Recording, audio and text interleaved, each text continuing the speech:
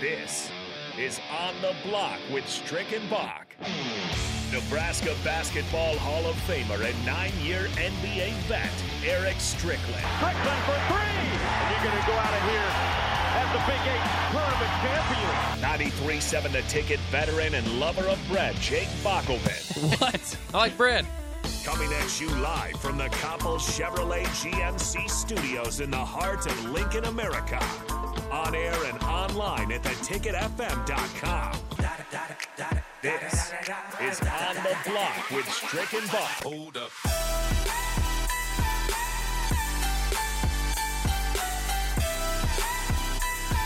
Hey, yo! We're back. On the Block with Strick and Bach. I'm E. Strick. That is Jake Bachelman. We are here on 93.7 The Ticket. Join us at 93.7theticketfm.com. Sign up on the app. Also go to YouTube, subscribe, smash that like button. Join us right here every night from 4 to 6 Central Time. We thank you for joining us tonight. Bach, we're going to talk a little bit about Nebraska football coaching hires and kind of grade them a little bit. But before we get to that, let's talk about the newest ones, just kind of what it is that we expect from him, how we feel about him. What do we think he can bring to the table? I know we did just have that discussion, but we want to continue on because we didn't really get to dig into him a little bit before we do grading. So that way the listeners can have an opportunity to hear a little bit more about him and who he is and who what we expect him to potentially bring to the running back core in the running back room. Yeah, Brian Applewhite. Are you with that? Are you with that? I'm with it. I'm ready to roll. Brian Applewhite, the new hire for Nebraska at the running back position. He comes over from TCU, where he spent 2 years there. Has basically been coaching Division I football at the running back position since 2003. So he brings a lot of experience in that category. A lot of people will point to the Zach Evans recruitment that he did at TCU. That's a 5-star. That was a big get for them. So obviously at Nebraska, yeah, we'd love to see 5-star running backs get on campus. So maybe part of it's recruiting. A lot of it has to be the experience that he has, and it's just kind of an exciting breakdown, I think, in the final edition for Nebraska's coaching staff.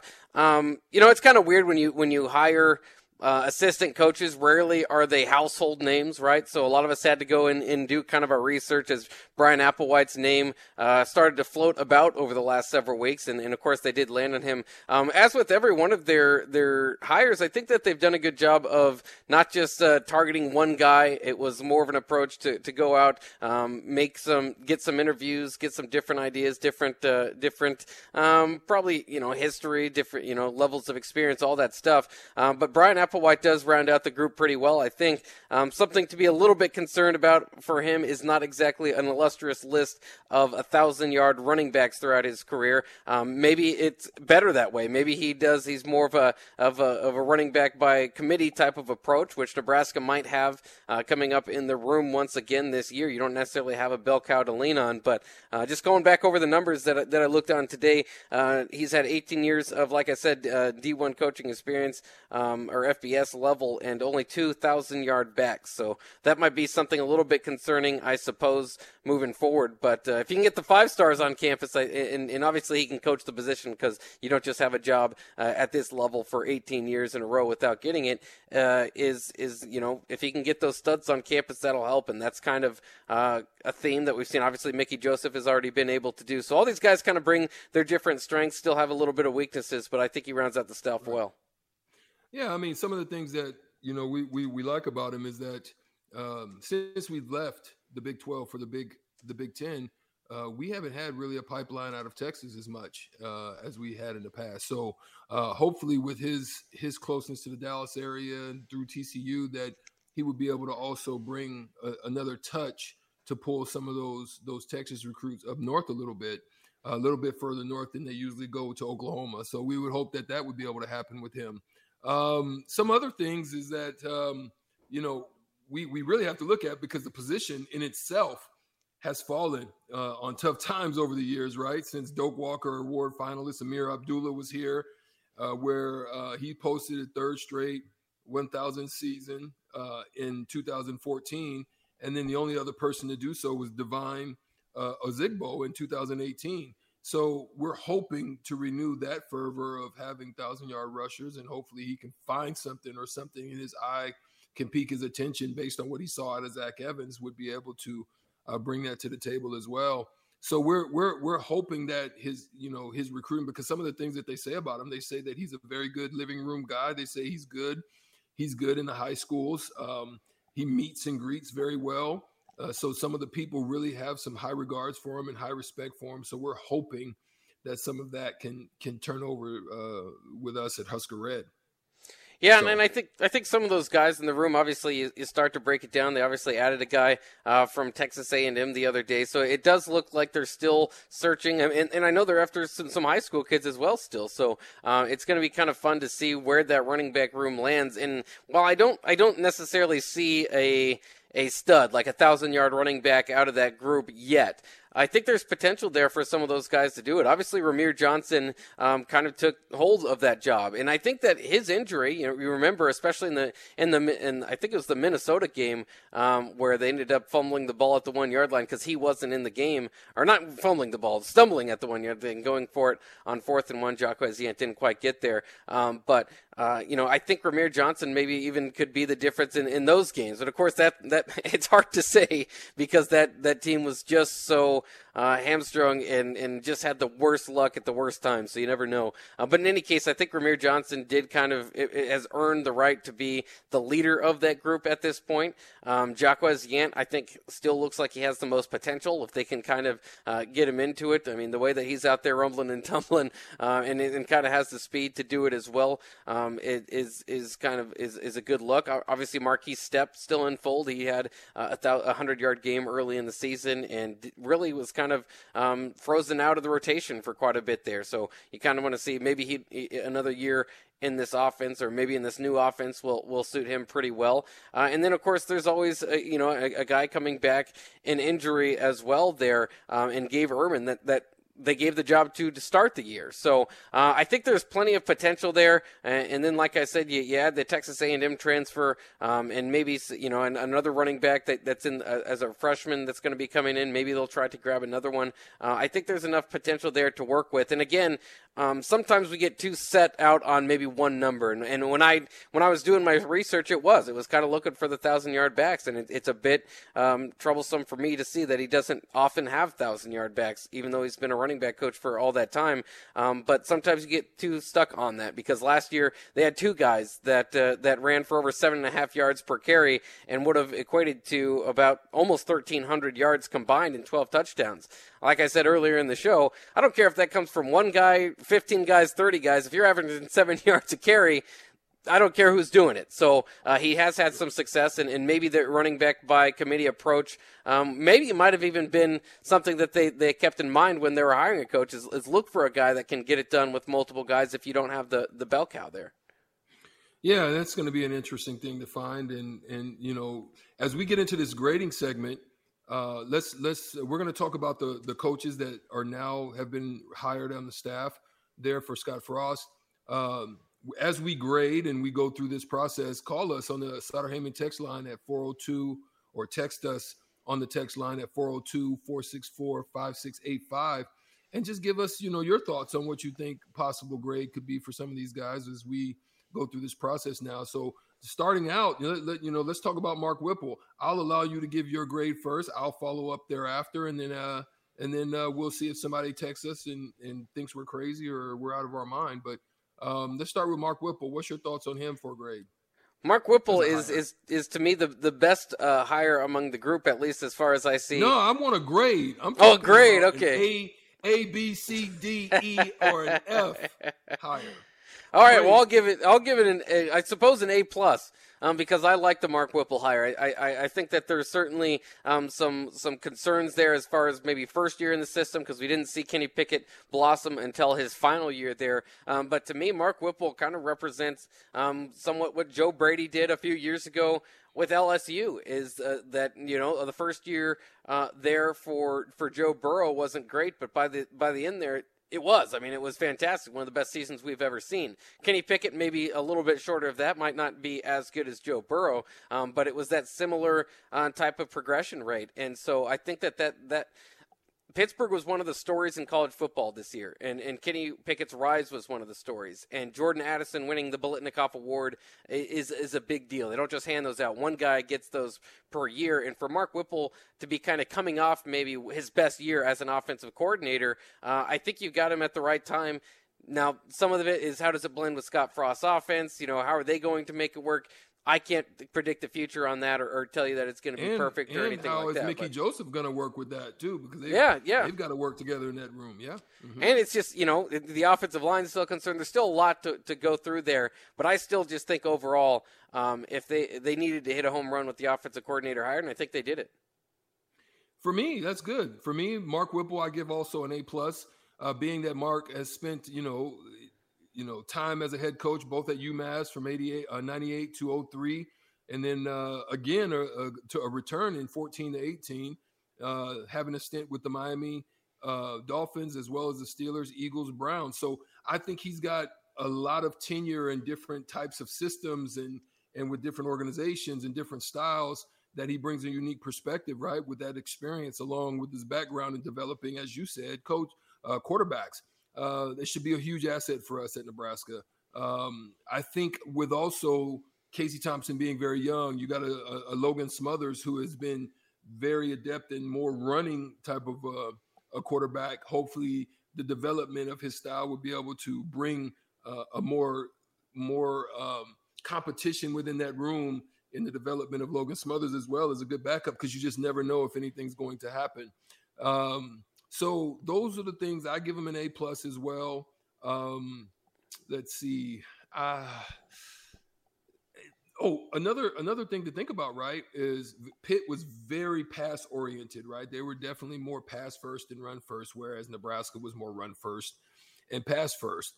So when you look at those as well, how is that going to mesh, and what type of changes? Is it going to be more balanced? Is it going to be a little bit one way or the other? Or they're going to look to focus on the run game to be able to do that. So with all that in mind, I would give him an A+.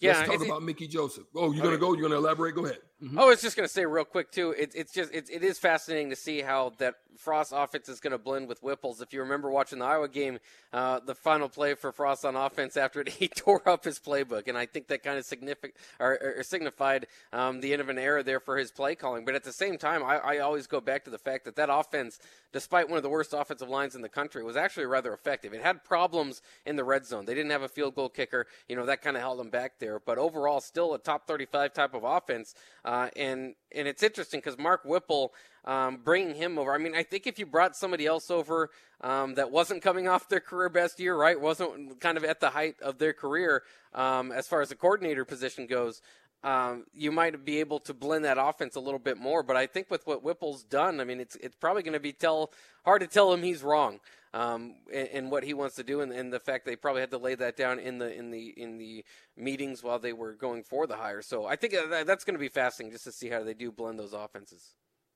Yeah, and so next, I mean, I think when we look at the Mickey Joseph hire, I think that is one that is gonna be able to look deeply into a little bit. We'll dig into that. We won't be able to get much. I think we'll be able to dig into this segment. This might be a little long segment. It might go 2 over after the break as well. But let's talk about Mickey Joseph right now. What do you grade him at? Well, it's hard to be too down on Mickey Joseph, right? I think you wonder, as with any of these sort of things, is if the kind of connection to Nebraska helped bring him back, and I think it was. I think it was a big part of bringing him back home, as he calls it. And by the way, he was Vershawn Jackson got him on for an interview earlier today. So go to the Ticket FM ticketfm.com to look that up. It was a great interview. I think you'd be crazy so far to say anything less than an A, because he's been able to do it. I mean, he's not just as far as settling in and getting your feet wet, it's hard for a lot of these guys for us to really grade them until they kind of get on the field and get it done. He's been able to jump right in, bring a player with him, get to Coldis Crawford from recruiting, obviously, and so he's just already adding to that room. And then you look back, obviously, what he did. I don't think you have Justin Jefferson necessarily in the room, but at LSU when he had talent with those wide receivers, again, similar to what we're talking about with Joe Brady and Joe Burrow earlier on, that's one of the best offenses of all time. And it was heavily reliant on those wide receivers who right now at the next level are just doing incredible things. So I love the hire. I think it's great. And like I've said with a lot of these guys, the no-nonsense approach certainly helps, I think, as well. Whereas the previous staff, I don't want to say that they didn't have that as either, but it's very important for this team to get detail-oriented and to really focus on that stuff. And Mickey Joseph said today that the wide receiver room, the depth chart is written in sand, I think is how he put it, is that nobody's got a spot. You've got to go out there and earn it right now. The new wide receiver coach is in the room, and he's going to hold them to a certain level. But I think he's got a lot to work with. I think that's also the best room on the offense. So definitely an A. And don't worry if you think I'm being a homer. Eventually, I'll come down from my A's on these grades. But I think Mark Whipple and Mickey Joseph were the highlights of this coaching turnover.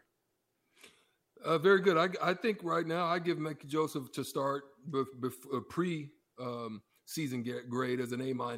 I think he's one of the things that he is, and you can see that for what he's done in the tenures that he's been in the different places that he's been. He's one of the things that I like about him, he's very persistent. He will not allow them, and I don't think he'll allow them in that wide receiver room to settle or to be very complacent. I think that he's also relentless. Some of the things that I've researched about him is that with these young men, especially with the acquiring and the recruiting of Jamar Chase, that he recruited them from a standpoint of he wasn't overbearing, but yet he was very a subtle persistence about him, where he stayed on him, he stayed with him, but yet he was still kept it really cool and cordial in a manner where it didn't seem like, like, get off my phone, dude, I'm tired of talking to you, where he still, then all of a sudden you look up and you're on the phone with him for 4 hours. You know what I'm saying? Like those types of things. I think that's something that's remarkable about him. And when you look at it, one of the things that I really like about that part of it too, that we just discussed, is that Jamar Chase was a 4-star recruit. And then he turned that into a number 5 overall pick in the 2021 NFL draft, having him to also have over 2,000 yards receiving in 2 years at LSU. And he didn't have Joe Burrow as that, that type of quarterback for him, right? So Joe, I don't think So he wasn't a part of that receiving core. Am I wrong? Am I? I think he was, but yeah. Okay, so he was. They just had so many. He had Joe Burrow throwing guys to him. Okay, so yeah. I some reason I just drew a blank. I was like, ooh, but nonetheless, and it doesn't matter whether it was Joe Burrow or not. The fact remains is he turned a 4-star recruit who came in, who everybody wanted. Auburn basically got the rug pulled out from under him. So he goes there as the 5th overall pick in the draft. And so then we're hoping that he can duplicate that magic. If he can duplicate that magic, at the end of the grade, he becomes A++ for me. And one of the other things that's good about him is that he's a former player that understands what it is and what it means to be and play for the University of Nebraska. So when he sits down and talks to you and he has that conversation with you in your living room or on the phone, it's authentic, right? It's not coming across like he's trying to sell you, trying to sell star fruit to you and he's giving you some freaking regular melons, right? So I love that part about it that he brings to the table. And I think that he's good at establishing those relationships and he'll bring that to the table. And for what it's worth, too, I mean, and maybe I do get too stuck on the awards, but I mean, like I said, the Blitnikoff only goes out to one guy a year.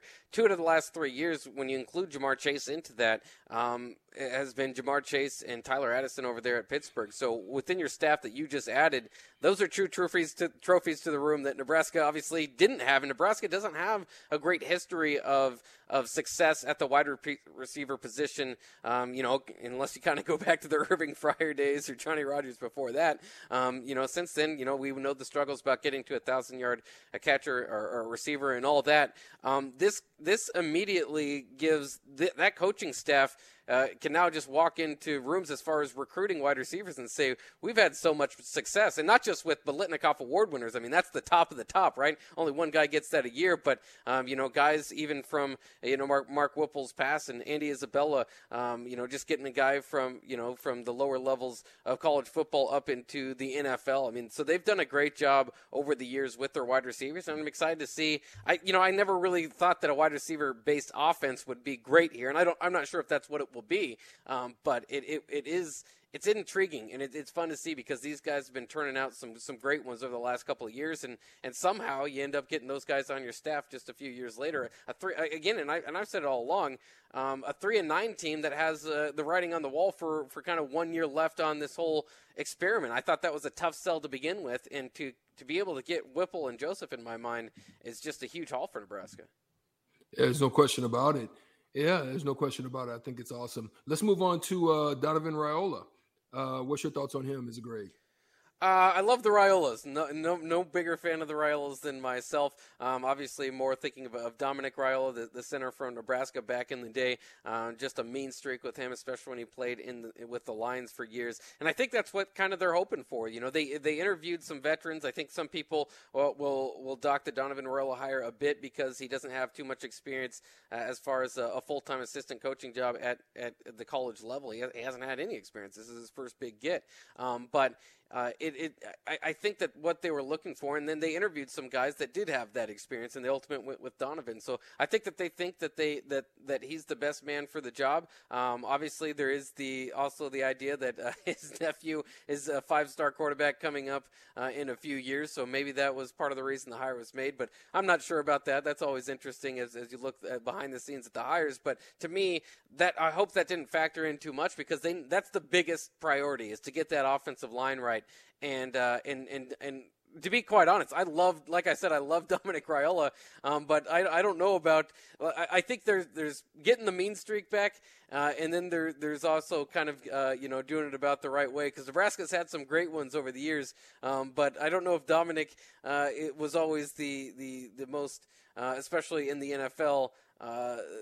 Politically correct guy, I suppose I'll say, kind of rifled in with the fans there, even in Detroit. But this isn't so much about him; it's about his brother and Donovan. And I hope that he kind of has that right mix of knowing kind of when to stop. Where Dominic did kind of blended that at times. But I love the mean streak. That's ultimately what I think they're asking to bring back. Trev Alberts kind of talked about becoming one of the most physical teams in college football or in the Midwest moving forward, and I think that's the hope. All that being said, like I said, I like the Raiola name. There's just not a whole lot of experience with this hire, and that's the one thing that I'm still going to hold back. I've been getting excited about offensive line coaching hires for a long time, and it just hasn't translated from the pipeline days. So I'm at a point to now where I would probably wait and see an approach. So that one does kind of stand out to me as one that's kind of a prove it to me before I'm going to give you a great grade. So I'll kind of throw like a C out there with some hope for some potential upside there. Good. That sounds good to me. But what we'll do is we'll take a quick break. We'll come back and we'll finish up on the grade outs of the Nebraska Husker hires at this particular time. We'll come back and we'll do that. I'll give my take on Donovan Raiola, and then we'll go with the rest of the coaching staff, and we'll be done with that segment thereafter, right after this on the Block with Stricken Block.